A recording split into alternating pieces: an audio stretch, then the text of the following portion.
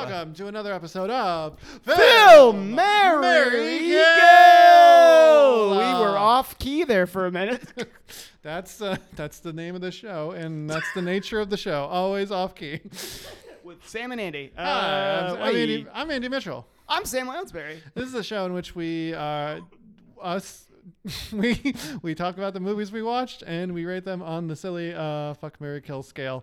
Lot to talk about. Lots to talk about. A lot has happened in the week since cinematically and in real life. I mean, yeah, this is not also going to be a podcast where we talk too much about the terrible news and police brutality. Just know that let's keep a baseline. We're definitely against that. We are definitely believe in Black Lives Matters and that police reform. And hopefully this is a break from the terrible news of the world to just listen to two idiots be idiots and talk about movies. So yeah, that out of the way.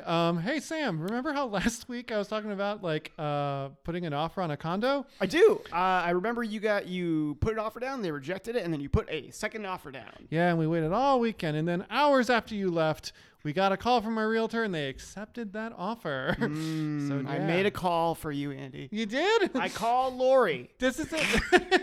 Lori Lightfoot helped us? Yeah, I mean, she and I owe each other favors. Oh, man. Well, Sam, you've so kindly brought some bottles of alcohol, so let's go ahead and open these. Yeah. I'm going to also say this, too. We might drink another drink for another reason. I've got my phone not on silent. Keep going. Because today is the day my little brother, who will be known as Joe Mitchie on the podcast. Joe Mitch, what's going on? Him and his wife are in the hospital now, waiting to give birth to their second child. So, congratulations, the Mitchell family. Yeah, if we get a text notifying that the baby has been born and all that jazz, we might be popping some champagne later as well. So, Sam, hope you were cool with getting a little bit buzzed during today's. I showed up here. I woke up at 2. And I did not shower and I did not eat. So I am ready for champagne. In the afternoon? Hey, don't judge my life. Okay, good luck. Sam, how's the week been for you? Oh, man. I went in with a goal, Andy, and I failed completely. Oh, no. Tell me halfway. I went in with a goal of I'm going to watch 3 things. I'm going to watch 3 different types of movies. Mm-hmm. And I got halfway there. The goal was very lofty. I said, I'm going to watch either Martin Scorsese pictures, the Chucky franchise, like any of things from the Chucky franchise, and Claire Denis films, because I realized I have not seen enough of her films. I watched a lot of Martin Scorsese. Yes, I noticed. 4 Chucky sequels. I also noticed this as well. And no Claire Denis. I did, though, watch both Ghoulie films. I was about to make a French pronunciation on Ghoulie. How about you watch Ghoulie? I did watch Ghoulie by Francois Truffaut. Can you pass down the bottle opener there? Yeah. What are you drinking, by the way? What'd you get for yourself? I got myself... Oh, shit. Since I'm an Idaho boy, I got myself a sweet potato ale. Nice. And you got me Uncommon Stout from Bent River Brewing Company in Rock Island, Illinois. We're not sponsored by them, but if they want to give us some money, we'll take it. Yeah, obviously. Listen, you did watch a bunch of movies. I did. I upgraded my last week. I only had gotten in 5. This week I got all the way to 6. Congratulations. And I also had a weird theme of, at least at the start of all this. But we'll get to that a bit. Sam, you want to talk a little bit, since this is the last episode we'll tape before, I guess technically before the Oscars, we might tape right before the Oscars on Sunday. The day of. Fake. That's a fun, different podcast. Yeah, we might try to do a reaction podcast without actually watching the Oscars. See what happens. We might do a pre-crime Minority Report, if you'll say, about the Oscars. But yeah, I guess I have some vague thoughts. I don't know about you. I have a few thoughts. I did listen to my former employer, Film Spotting, talk about their picks for the major categories and what they'd replace or what they'd kick out. What are your vague thoughts? I guess my vague thought is, I guess I have one big one, and that is, why is Mank still there? I unnominated. I started rewatching it. Mm-hmm. I couldn't finish it, Andy. Oh, really? It's awful. Oh, wow. It's not just a bad script. David Fincher doesn't. I felt so uncomfortable because he's a very good director, but he's very bad. This is like almost unwatchable sometimes. Wow. And I don't blame him, but I also feel like maybe you shouldn't have tried this. Wow. Take that, Fincher's father, who had wrote a screenplay and then. Oh, Jack Fincher, like, they should have also done a punch up on the script. And also maybe should have done. It's something I never realized. How old is Gary Oldman? Because he's supposed to play like a 20-year-old man. Oh, yeah. This is all. If you listen to the Flophouse, Elliot Kalin has gone on a couple of hilarious little anti-Mank rants about how. We got manked? Yeah. Yeah, about how Gary Oldman is clearly too old for this role and like makes Mank seem like this like grizzled old guy who like somehow in the movie like doesn't age yet also like ages 20 years. And it's one of those things where it's like it's in the style, it's sort of in the style of old movies, but not enough so to be like feeling authentic. I don't know. I liked it the first time I saw it. I admired it. I haven't given it a second view, and now I'm a little scared to. I mean, it's definitely. If you can get through it, please let me know. See, it's funny because I wouldn't be upset if, say, Amanda Seyfried took home Best Supporting Actress. Wouldn't be upset about that. Wouldn't be upset at all. I think that they're very good. Yeah. I would be very furious if anyone but Chadwick Boseman won. Yeah, that seems like the lockest lock of all locks this Oscar season, and frankly, rightfully so. Yeah.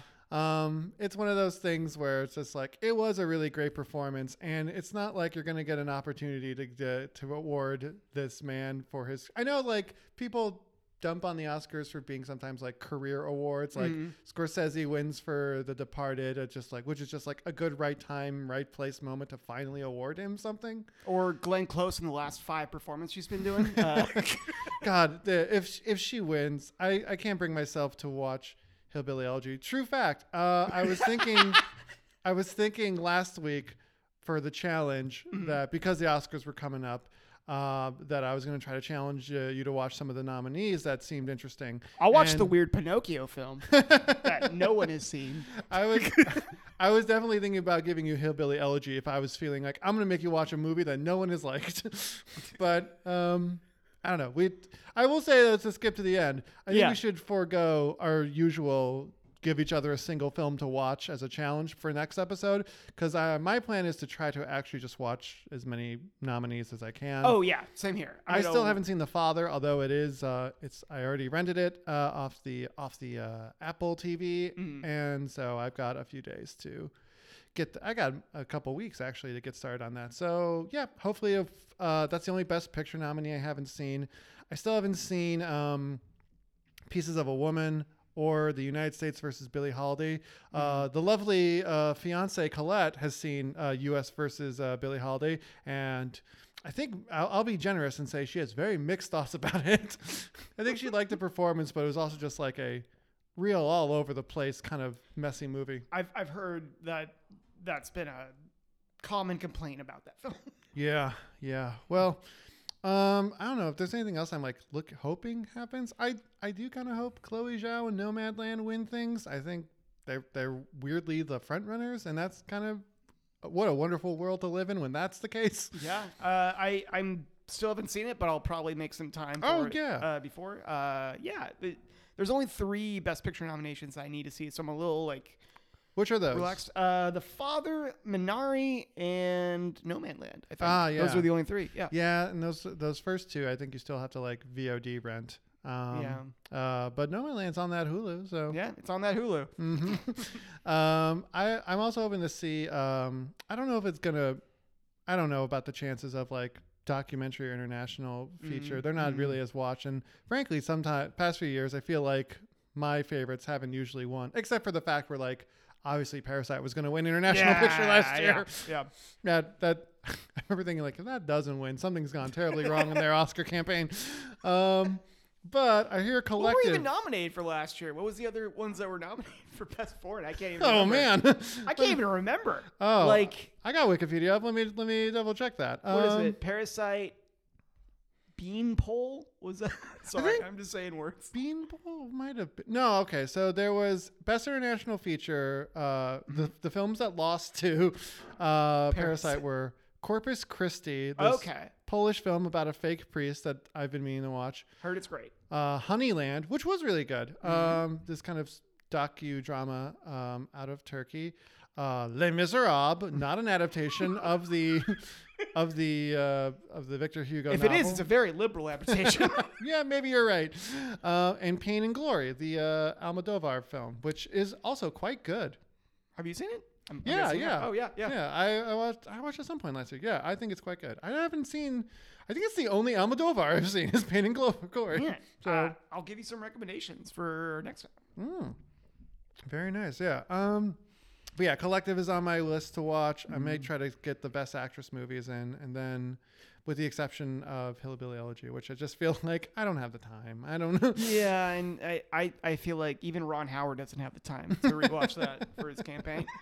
But yeah, we'll maybe talk more about this next week and see. Maybe in weeks later we'll finally have reactions to it, because I know the thing you listen to this show for. Yes. is topical humor, is topical movie discussion. You want our hot takes for like things in film? Should we be more of a hot take show? Should we try to be more No. current? I mean, we could, but like we'll be probably fail. Like, We might. we could also just do like jokingly hot takes, like I don't know, like Billy Zane is underrated. Let's That's. Oh, I know why you bring him up. him and his fake wig, the fakest of wigs. Let's talk about the movies we watched this week. Before we talk about something that we both don't want to talk about. Damn it, Chris. All right. Damn it, Chris. Oh, by the way, I have a message from Chris/Thomas. Yeah. I'm apparently a donkey giving away messages, but he told me, he wanted me to let you know, and he told me to say it in this type of tone of voice that, just so you know, Andy, Chris, that Soul, which is basically Jazz the movie, has been winning a lot of animation awards, so there. And I was like, yeah, he just wanted me to tell you that Jazz is still winning. You're right. Jazz is still winning things. I get that. And to be fair, Soul is one of the better jazz movies there is in the world. It's also not a kid's movie. Yeah, It's it is. like, It is not. I don't know any kids who have seen it. But then again, the kids in my life are. Yeah. I think I asked Matt. I think who I are the asked kids of your life? my nephews. And your future unborn child yet. Yeah, they already told us the name will be Ethan. So shout out to Ethan. If I swear to God, Ethan, if you're revealed to me during the taping of this podcast, we're going to go ape shit. If not, it's going to be so unsatisfying for people. Man, we might have to wait. We might have to make this episode 3 hours long. We might. Anyway. Yeah. Let's do the. Do you want to do your movies? And I'll Yeah, do yeah. I'll tell you what I watched. All 6 have watched. So I, inspired by the fact that there's a bajillion of them on Criterion Channel, went on a bit of a Marx Brothers rewatch for the first half of the movies I saw. I watched Animal Crackers, Monkey Business, and Horse Feathers in the course of 3 days. And then, because I needed a bit of a break, I decided to, and because I'd gotten to Duck Soup, which is a movie I've already rewatched a bunch of times since. It's also one of your favorite movies. It if I is, remember right. definitely. And definitely that is confirmed by watching the 3 previous Marx Brothers movies. Like, oh, Duck Soup is the best one. I'm still looking forward to rewatching A Night at the Opera, though, to see how that compares. Anyway, I thought I'd stay on theme and rewatch something that was equally silly and ridiculous. Weird Al's magnum opus, UHF. Then, as the weekend came, I finally watched one of the movies you left behind. Mm-hmm. We meant to watch Offside after being so enthralled by This Is Not a Film. That's still here. But I did watch Phantom of the Paradise. I'll withhold my opinion. I have a feeling you'll ask about it in some form. I mean, at the show. that weird Brian De Palma musical. How could I not? And lastly, I watched the film Thomas Chris, your roommate, challenged us to watch Uwe Boll's Blood Rain. Now I know, I'll just skip to the end. I know that was also unless something else happened between your watching this morning and your apparent nap. You watched Blood Rain last as well. How dare you? I managed to fit in an Andrei Tarkovsky movie. Wow. No, I You're did. amazing. It was the last movie. I was like, I finished The Mirror. Oh no, the Mirror finishes you. That cannot be more true. Yeah, I did. My last movie was also Blood Rain, but Andy, I started this week by watching a film I had never seen before. The After Hours, the 1985 Martin Scorsese film on the farce on yuppiedom, which went way over my head. Child's Play 3. That's it. No subtitles for Child's Play. You gotta respect that. Just Child's Play 3. It's well, if you want to talk about it, we'll talk about it. Okay. Then we went to the late 1990s masterpiece, and I'll be perfectly honest, this is probably one of the best movies I saw this week. Mm-hmm. Bringing Out the Dead with Nicolas Cage and Martin Scorsese. Okay. Then I followed up with finishing his comedy special with Fran Lebowitz with Pretend It's a City. Really, really funny stuff. Yeah. Then I watched Bride of Chucky. As you do. Followed by Vivarium, which it did not break my rule because it just somebody watched it while I was in the room. I did not technically choose this movie. But yeah, Vivarium was the Jesse Eisenberg and Imogen Poots suburban horror psychological dramedy. Yeah. Then I watched Seed of Chucky, the final of the final Chucky films of my high school years, I guess, and then I stopped caring about them. And they just rebooted it too, right? Didn't Mark They Hamill? did. There was two more, but then they did another reboot with Mark Hamill as the voice of Chucky, which was not nearly as loved. But then I hung out with a couple friends from Facets, and we had some beers and had some pizza and watched both Ghoulies movies, and then followed it up with this morning of Blood Rain. Okay. All right. All right. So we flip the coin to see who goes first. Call it, Sam, heads or tails? Tails. It is tails. All right, Sam, would you like to give or receive first? I will give first. All right. So you're going to give me my 3 films, which I will rate on the Fuck, Marry, Kill scale out of the 6 I've seen this week. And they are... Okay. UHF. Uh-huh. Horse Feathers. Oh, okay. And Phantom of the Paradise. Oh, slightly zagged. I thought you were either going to give me all Marx Brothers or the last 3, but I guess we're going to portion off Blood Rain. I think we're gonna have a very fun conversation about Blood Rain. We would be killing Blood Rain. Oh yeah, both of us. Absolutely. Fucking Chris Thomas. Okay. I am going to fuck. Because you like UHF. I like all 3 of these movies. Okay, sorry. Wow, that's weird. Phantom of the Paradise. Yeah, you thought I wouldn't, but I like all 3 of these movies. Oh man.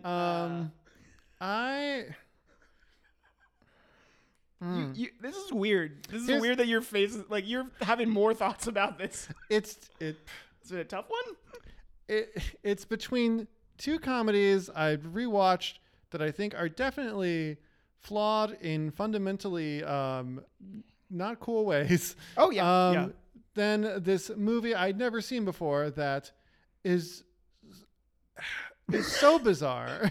I can't quite say I loved it, but boy, I admired the hell out of it. Yeah. So, like, man, De Palma really is a stylist and a craftsman, and like there's definitely some sequences in here where it's just like, well, now you're just showing off. Yeah. And you know what? I gotta respect that about it in a way. It fucking goes for it. So with all these opinions, I think I'm gonna I think I'm gonna fuck UHF. Okay. Because I need to keep that. I don't want to kill that because that is a nostalgia film for me, of course. Obviously a big Weird Al fan from my youth, and I remember when I was a kid and I was in the Boy Scouts. We'd go on monthly campouts and sit around campfires and recite lines from various things like Monty Python, like Simpsons, and of course like UHF. The whole Wheel of Fish thing. I know the characterization of these characters has not aged well. Yep. And yet there's something deep inside me that still laughs at the idea of being yelled at. You're so stupid. There are so many silly, dumb gags that I still think work on their just sort of childish level. There's a lot that still gags that you would not get away with in a 2021 film, such as someone pretending to be Gandhi, who is definitely not Indian for a bit. There's Michael Richards doesn't really age as well in this movie too. I mean, I remember once hearing in a podcast, I think it may have been a Nerdist podcast, where Weird Al talked about how UHF is a fun movie and he's glad for the cult that's around it, but it's also not a movie that's going to be revisited or rebooted anytime soon, mainly in part because, the persona non grata status of Michael Richards and the weird right-wing nut job that is Victoria Jackson. Yep. But yeah, it still makes me laugh. It's still excessively stupid. It's definitely a movie that is from a completely different time. Someone on Letterboxd, I forget who, pointed out how they loved it also for their childhood, just being I can't believe I watched this movie so much as a kid. I can't believe any kid would watch it now. Would they even know what a UHF station is? No, absolutely not. I watched it briefly on cable when I was I think 13. And I had to I had no idea what it was, so I just equated it with the public access channel, and I was like, "Oh, this is what this is, right?" You're not wrong. Yeah. You're not exactly wrong. I mean, it's pretty close. I don't know. I think even though there's offensive stuff in it, there's still a Weird Al sweetness to it all. We're just maybe it's offensive now, but it's also it's coming from a real childish just making fun of everything. It's the kind of I hate to use this excuse because this is the kind of thing that the Simpsons would use for a while when we started accusing them of being hey, why does Apu still exist? It's we make fun of everybody. It's but that's not an excuse per se, but there is a spirit to Weird Al's brand of comedy that is very just kind of free form and very just childish and really not trying to hurt people in a weird way. Which is weird because there's a gag in which someone is cut in half. But it's not done maliciously. Yeah, well, you don't fuck with Conan the Librarian then. You know what? Get your books on time. Don't be wary of those late fees. Dude, you know what other gag I love the most too? Again, it's insensitive. But when he's late to his date and he goes what time is it? And a fist just comes through the wall and he goes 7:00. Oh no! Just because he looks at the watch on the fist of the karate school next door. Oh, so weird, so dumb. But yeah. So Yankovic. Yeah. Which means just by sheer fascination and desire to watch again in the future. Phantom of the Paradise is what I'm going to marry this week. I feel 0 for 2 now. Maybe I should switch that because I feel like I would fuck now. I'd fuck with Phantom of the Paradise again, and I definitely would marry and rewatch UHF. I feel less gumption about that. For even though I think Phantom of the Paradise is a better movie. Oh.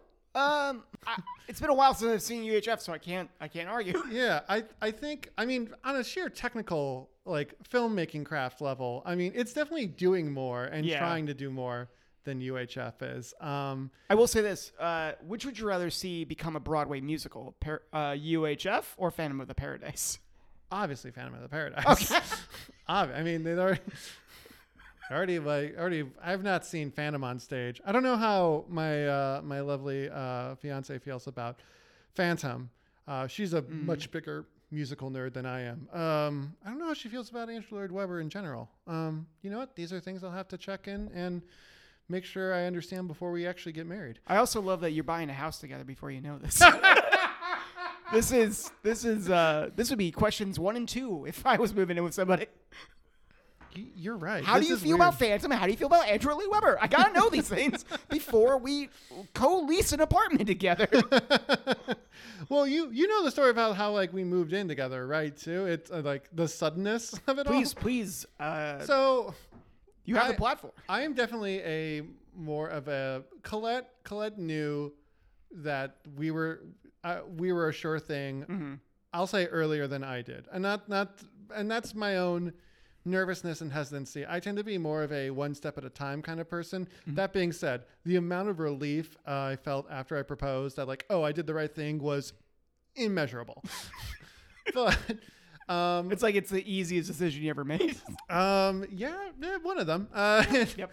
We were in together for maybe like a year and a half, and it was time to re-sign my lease at my studio in Lincoln Park, and I kind of was nervous, like, well, should we get a place? And, I'd stay at her 1 bedroom every now and again, but like we thought we should get like our own space, and it should be like the perfect space. Like, so I renewed my lease, and I thought, let's think about it. Like around this time when your lease is up and closer when my lease is up, we'll start searching for like the perfect apartment. And then I got bed bugs. My building. I totally forgot about this. Yeah, my building got infested with bed bugs. I was attacked by them several times. Wait, were you working at HipCat or TopCat as the trivia guy when that was happening? I think I was. Yeah. I think I remember you saying like you didn't want to go back to your apartment because you had bed bugs. Yeah. One night, I was like, okay. Yeah. That was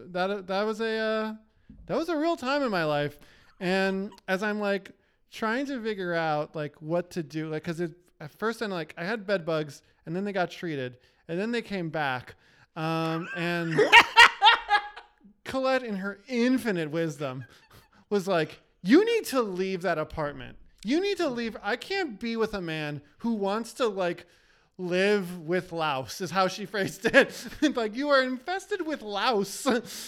I mean, why did you, when they came back, what was your excuse? You're like, I'm glad I missed you guys. I don't know. I don't have like an excuse of being like, well, I mean, I was being, it's like I wanted to keep my space and the dream of our separate apartments alive, but I think I also didn't know where to go. Like, what would I do? So the fact that like Colette was like, you need to leave that apartment. You need to move in with me.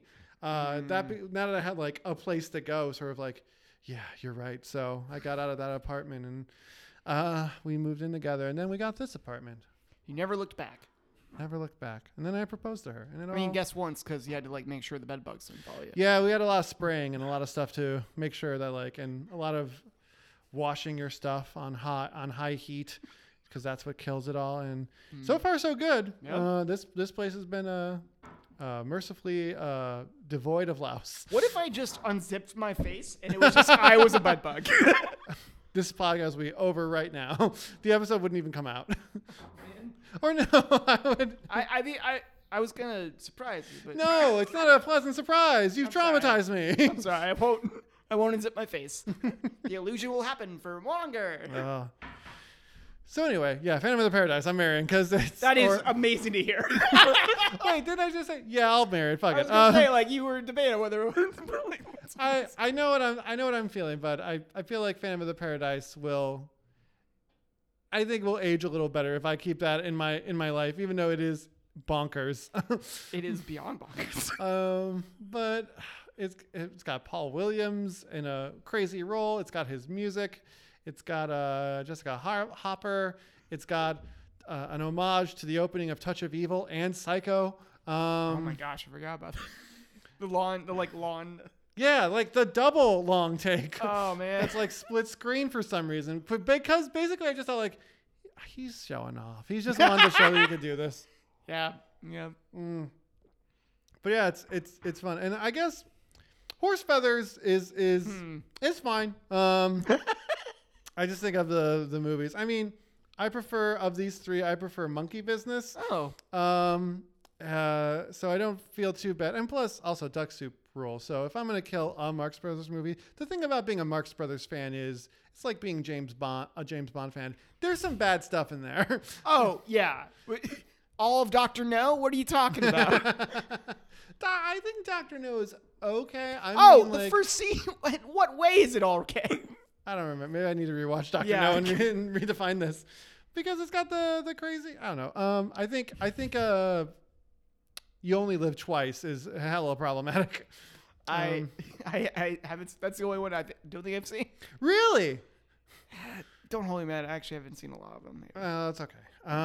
Should that be what I watched? Find out. Horse Feathers is fun. Yeah. Horse Feathers is the one where they're starting to get toward like Monkey Business is good because I think it sets up. It's just basically a Looney Tunes cartoon about how they've stowed away on a ship and become friends with gangsters and adventures ensue. Horse Feathers is sort of like a dress rehearsal or sorts for Duck Soup, or maybe Duck Soup is just basically let's heighten Horse Feathers to an extreme angle. Whereas Duck Soup is about what if Groucho Marx was the leader of a nation and went to war. This one is like what if Groucho Marx was the president of a university and had to play football. So it's going the MASH route of things. I guess so. It's got some funny. I think the swordfish bit where Groucho tries to get into a speakeasy that Chico is manning the door for is probably my favorite sequence of that. So yeah, find that one on YouTube and you're cool. Nice. But then there's other stuff. There's the silly romantic plot that doesn't mean anything, and Zeppo is a romantic lead, which again you don't need. But wait, Zeppo, isn't that the like? I feel weird to say this. Isn't that the straight? That's the guy straight version guy, of it. Okay, yeah. He's like the most normal person, but like he's the most normal one. Yeah. If I remember right, one of the stories I know about the Marx Brothers is that Zeppo has like known to do Groucho's bit. Oh yeah, he did for a while, and they almost got to a point of him doing it better than Groucho, and then like I think that's when they started doing the movies, and it's like when they told like Zeppo to like, hey, just let me do my shit. Yeah, well, I think there were moments. I remember a relationship prior to Colette was also they were also very obsessed with the Marx Brothers, and they had told me too that like in like the Broadway days, if like Groucho was sick or hungover or something, and they needed to do something for like their Broadway show, Zeppo would sometimes come out and be like, how's it going?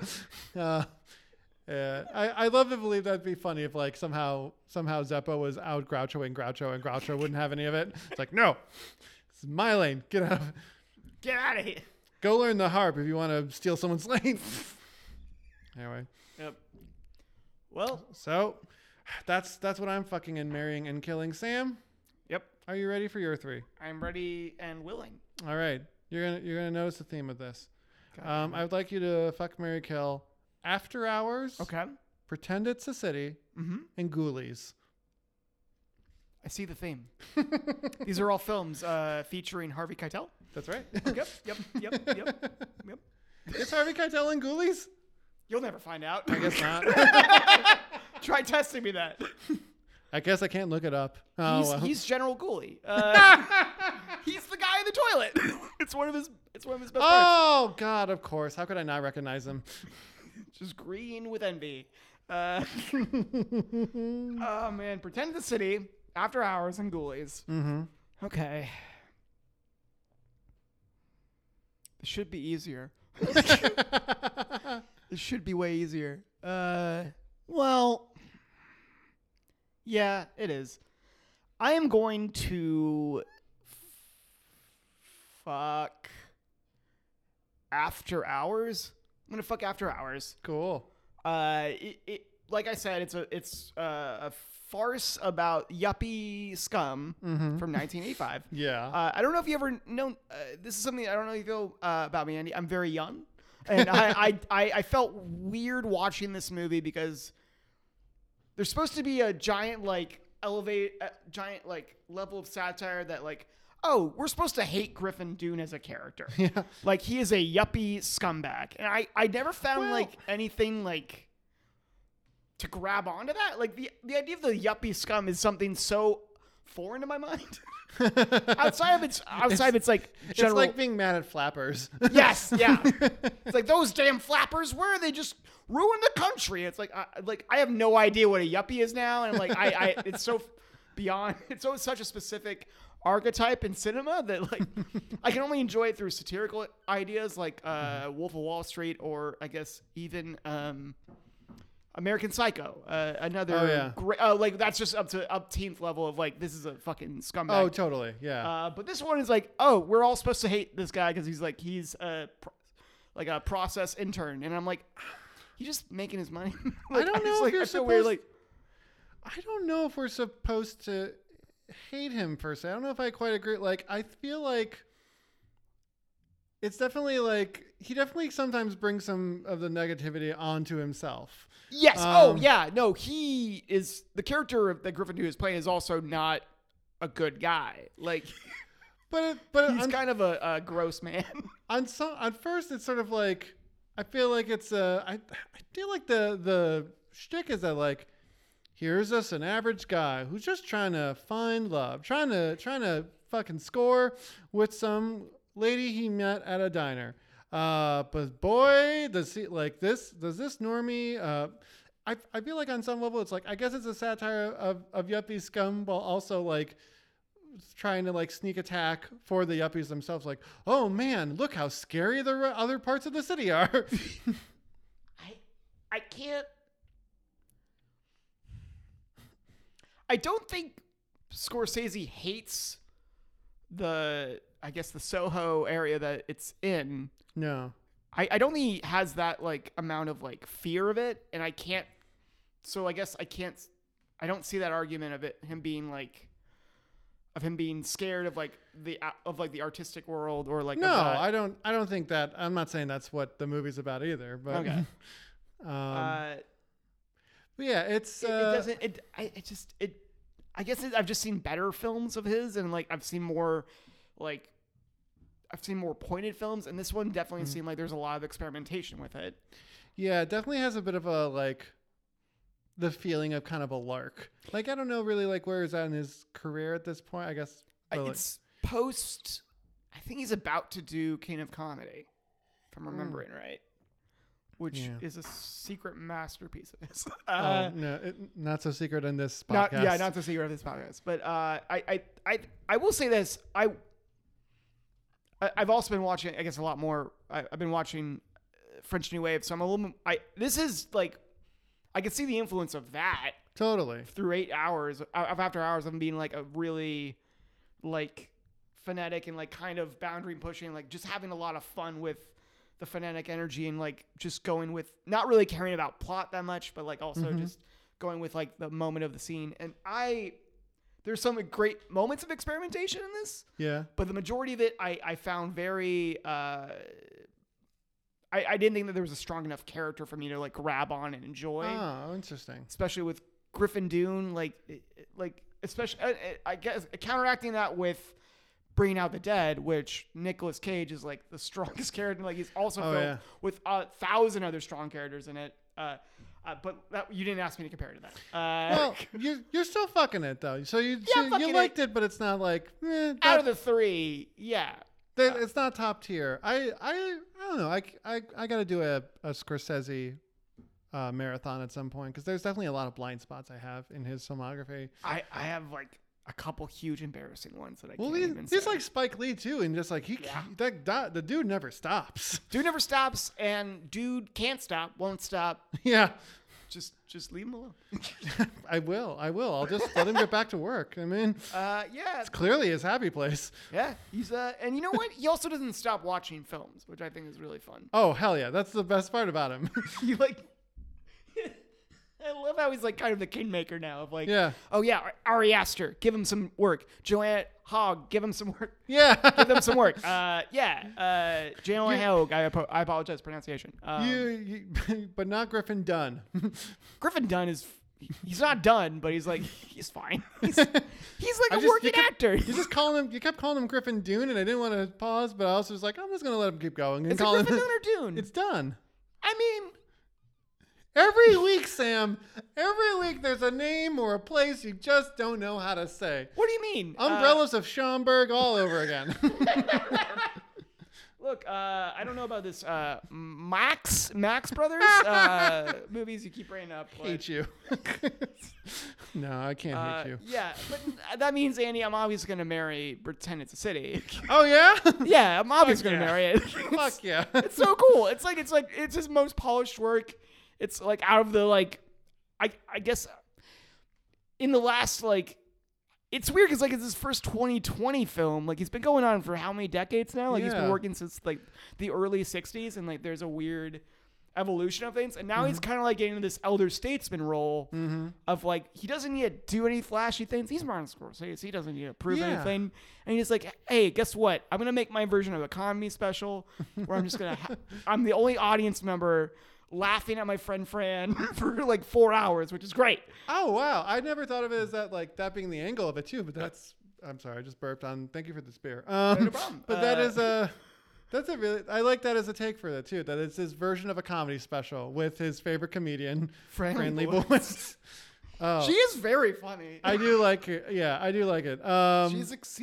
She is exceptionally astute and very. It's as close as we're gonna get to him doing a comedy special. I doubt Michael Che is gonna try to reach out or Desus and Mero. They'll try to get Marty on it, but Scorsese did a Michael Jackson video once upon a time. You don't think Eddie Murphy would be like, hey, give me Scorsese? I mean, if Eddie Murphy has more than an hour, yeah. Touche. He probably does. That wasn't a challenge. That wasn't throwing shade, but he's probably it's great. I'll say you passed the test already based on just putting those two ahead of. I thought I was ready to be you're gonna put Ghoulies over something Scorsese did. Are you kidding me? I love also though that these are two of his. I don't mean to say this as an insult, but these are two of his lighter pieces, I suppose. After Hours being just more of well, it is kind of a satire of yuppie scum and their misunderstandings of true ground level life and the artistic pursuits. Mm-hmm. And this is just a nice tribute of someone from that era. And just a weird the Big Picture podcast described it as kind of he basically just is a series of Martin Scorsese saying, hey, my friend Fran is really cool. I really like Fran. She's so cool. That's basically the tone of the series. So it is. And you know what? Compared to compared to Taxi Driver and Raging Bull, which is just oh yeah. It's just hey, look at this messed up. Look how weird I could make Robert De Niro be crazy for a couple hours, right? As opposed to Fran's super fucking awesome, right? Yeah, isn't she fun? Is she just a hoot? But yeah, no, it's definitely different. I am kind of curious. There was an entire thing I wish he would have explained in Pretend It's a City. Mm-hmm. On my one complaint, I guess, is who's the third guy at that table? They never bring up. They never talk about that guy. Who is he? Yeah, what's that guy? Is that just say producer? Reality TV does this all the time. The producer will get in and they'll just say, this is producer. And look, I know if it's Ted Griffin and he's the writer and producer of Ocean's 11 and he produced this, that would be a fun story. But otherwise, why is the third guy there? Get him off camera. It's it's Marty's show and Fran is the star. I don't know. You can de-age Joe Pesci and Robert De Niro and Al Pacino. Why can't you just erase this guy if he has nothing to do with this shit? Erase the third guy. Let's get the erase the third guy cut. Get me the erased guy cut. It's just them in a bar sitting down alone. with no one else in there. It's really badly erased too. It's just like a weird like image, a hole, of like a person-shaped hole that follows him around. Better yet, it's like foreign. It's like France when they're trying to hide people from Islamic countries, so they have a giant cactus over it. There's like a giant cactus covering the third guy. Oh yeah, I forgot about that meme and that weird news story. Oh man. But yeah, I'm gonna kill. I'm gonna murder Ghoulies, which I can't. Look, Andy, I was technically in the room when that movie was watching. It was on, but I have no real information. Although I will say, the person next to me did think that Ghoulies 2 was Ghoulies 1 when we watched Ghoulies 2. Sure. Other than that, it's Satanic Gremlins. It's literally just like a satanic cult is trying to do their performance, and they somehow get like through their ritual, they have to like wake up dead puppet monsters that look like little finger puppets if they were like really close up, like those little like yeah. And that's the amount of quality there is. But they're, I mean, if you're watching bad '80s B movies, you could probably just kill it. It's unremarkable. Just watch Gremlins. Okay. Watch Gremlins. It's a better film and probably it's copying this tremendously. But yeah, I guess. Yeah, I'm killing that. But Andy, I guess that means we both have to talk about Chris/Thomas's film. Yeah. He challenged us. He tried to take a page out of Your Love on a Leash and Green Misty Sky book and try to give us a real notoriously bad film, Uwe Boll's Blood Rain, which is a video game adaptation about a Dhampir, which is not a vampire, but a half human, half vampire. Aren't vampires already half human? They're humanoid, but they're not half human. I see. Okay. Look, I feel like Chris/Thomas is a D&D guy, which I don't feel like it. I know he is. I can't wait for you to communicate his correction on this. It's like, actually, Andy, it's Chris/Thomas, no more. No more. It's not a good movie. It's not a bad movie though. We've seen worse. No, it's weird. It's a bad movie. Okay, we've seen worse though. Yeah. I think it doesn't deserve. Sorry. Yeah, I think those two others I compared it, brought up, Green Misty Sky and Love on a Leash are definitely like worse movies. Yeah.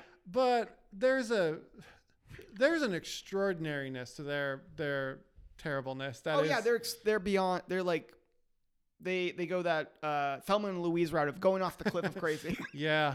It's that kind of movie you get from someone who clearly has never made a movie before and doesn't know what they're doing, and like you take for granted just like the basic building blocks and language used and visual language of a normal movie, that when like something so amateurish makes it out into the world, like a Room, like a Love on a Leash, you're just sort of like baffled but also reminded of like, man, movies are hard. Yeah. Oh yeah. But like Blood Rain is, listen, I thought it was terrible, but I also just thought like it got boring after a while. Oh yeah. It's weird that an hour and 20-minute movie feels longer than all 3 Lord of the Rings films. And I think it's because it's just tremendously mediocre and just so you know where it's going before it even ends, and it's like it's taking so long to get there.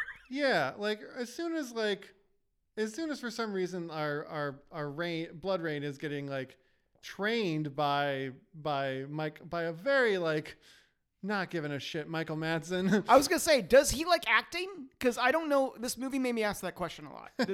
Does he even like acting anymore?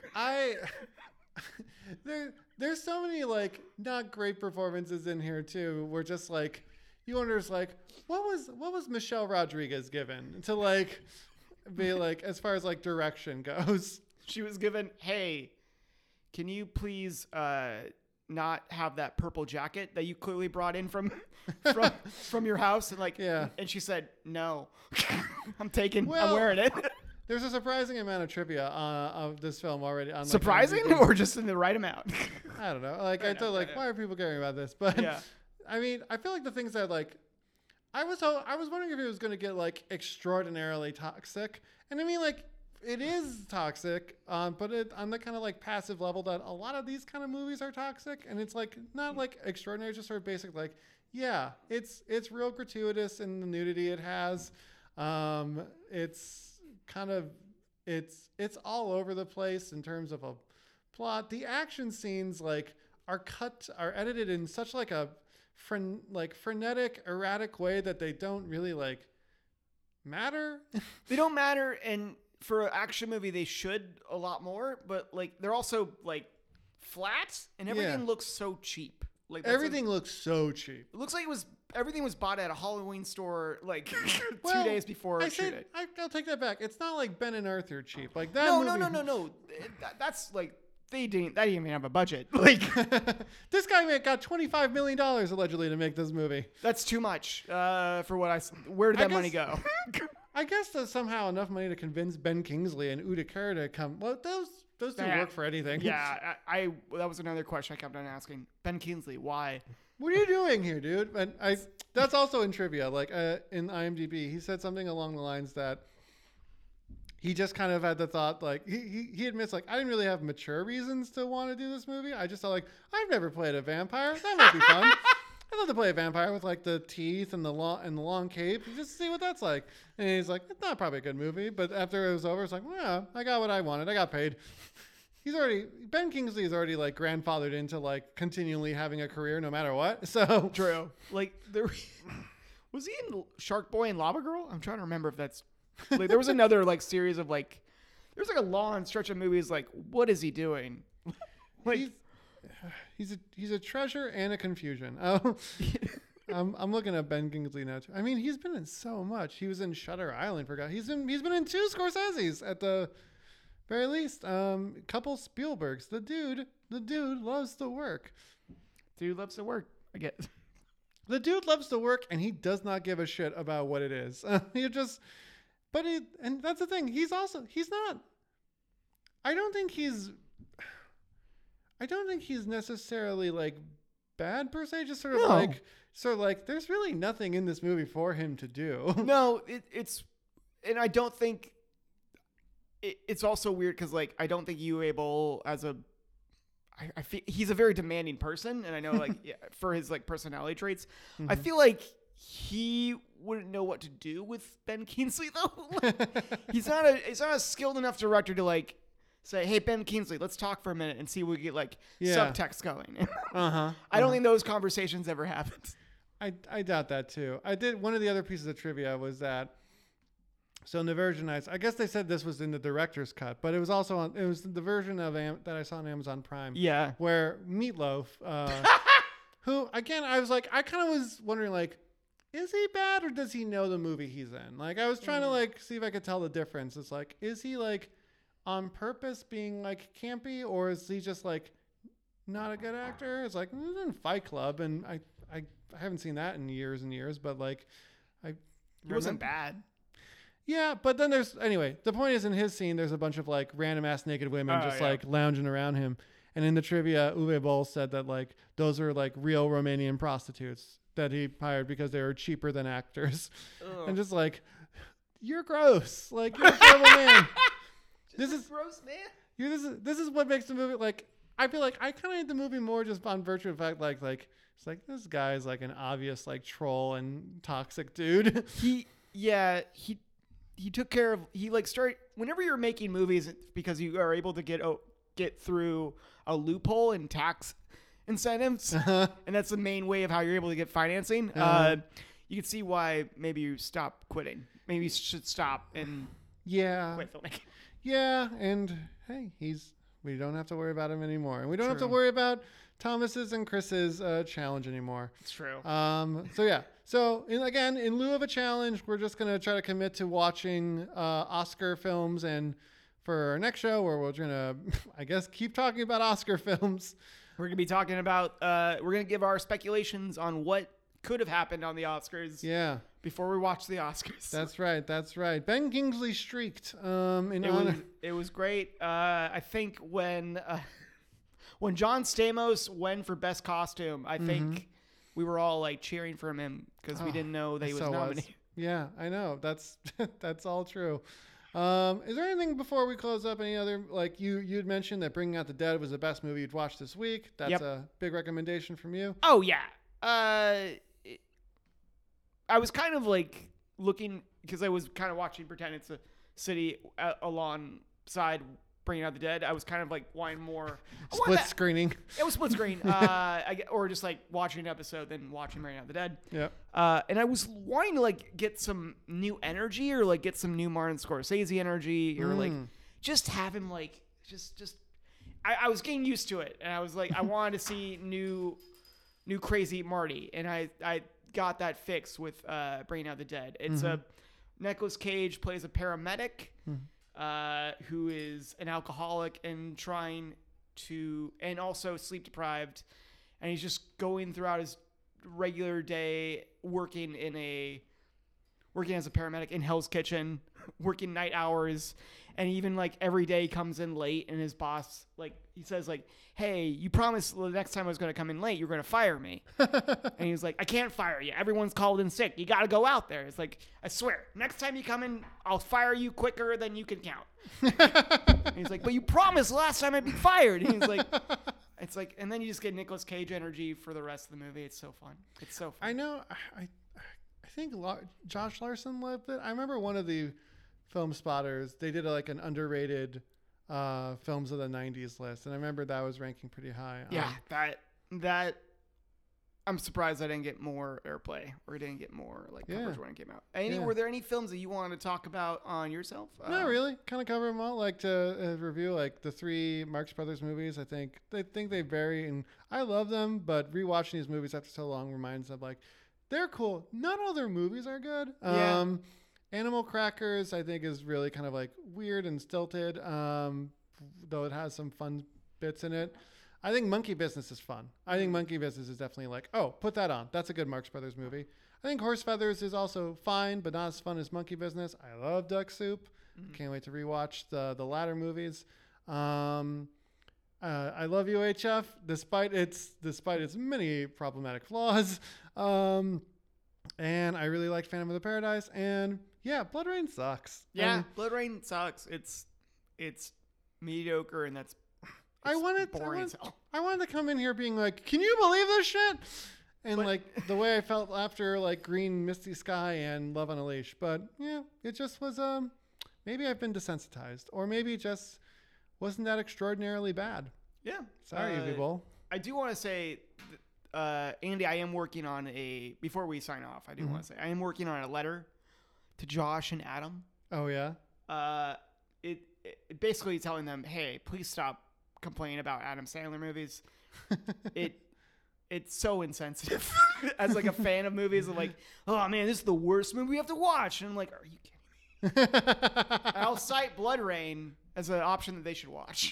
Yeah. They want to complain. But I remember I got a lot of likes on Letterboxd once. I know you like this movie more than I did, but after the Happy Time Murders came out, I was just thinking like, someone should watch this as a punishment for Film Spotting Madness. But at that point, they're already committed to the bit of watching an Adam Sandler movie.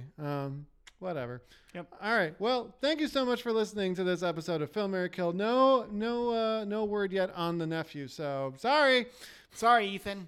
Hopefully you'll be coming in the next few minutes or hours, or maybe if it's anything like the news of our condo, we'll get a call like an hour or two after you've pieced out for the recording, Sam. I guess I have to leave in order for Ethan to be born. I guess so. Well, I was hoping to share some champagne, but next time. Anyway, find us online. I'm at Film, Marry, Kill on Twitter, and my handle on Letterboxd is Kinetic Android. And our email is filmmarykill@protonmail.com. And you can find me at Sam Lounsbury on Twitter and Sam Lounsbury on Letterboxd. Excellent. And with that, we'll see you next time on Film, Marry, Kill, Shebang! Pop out, Ethan.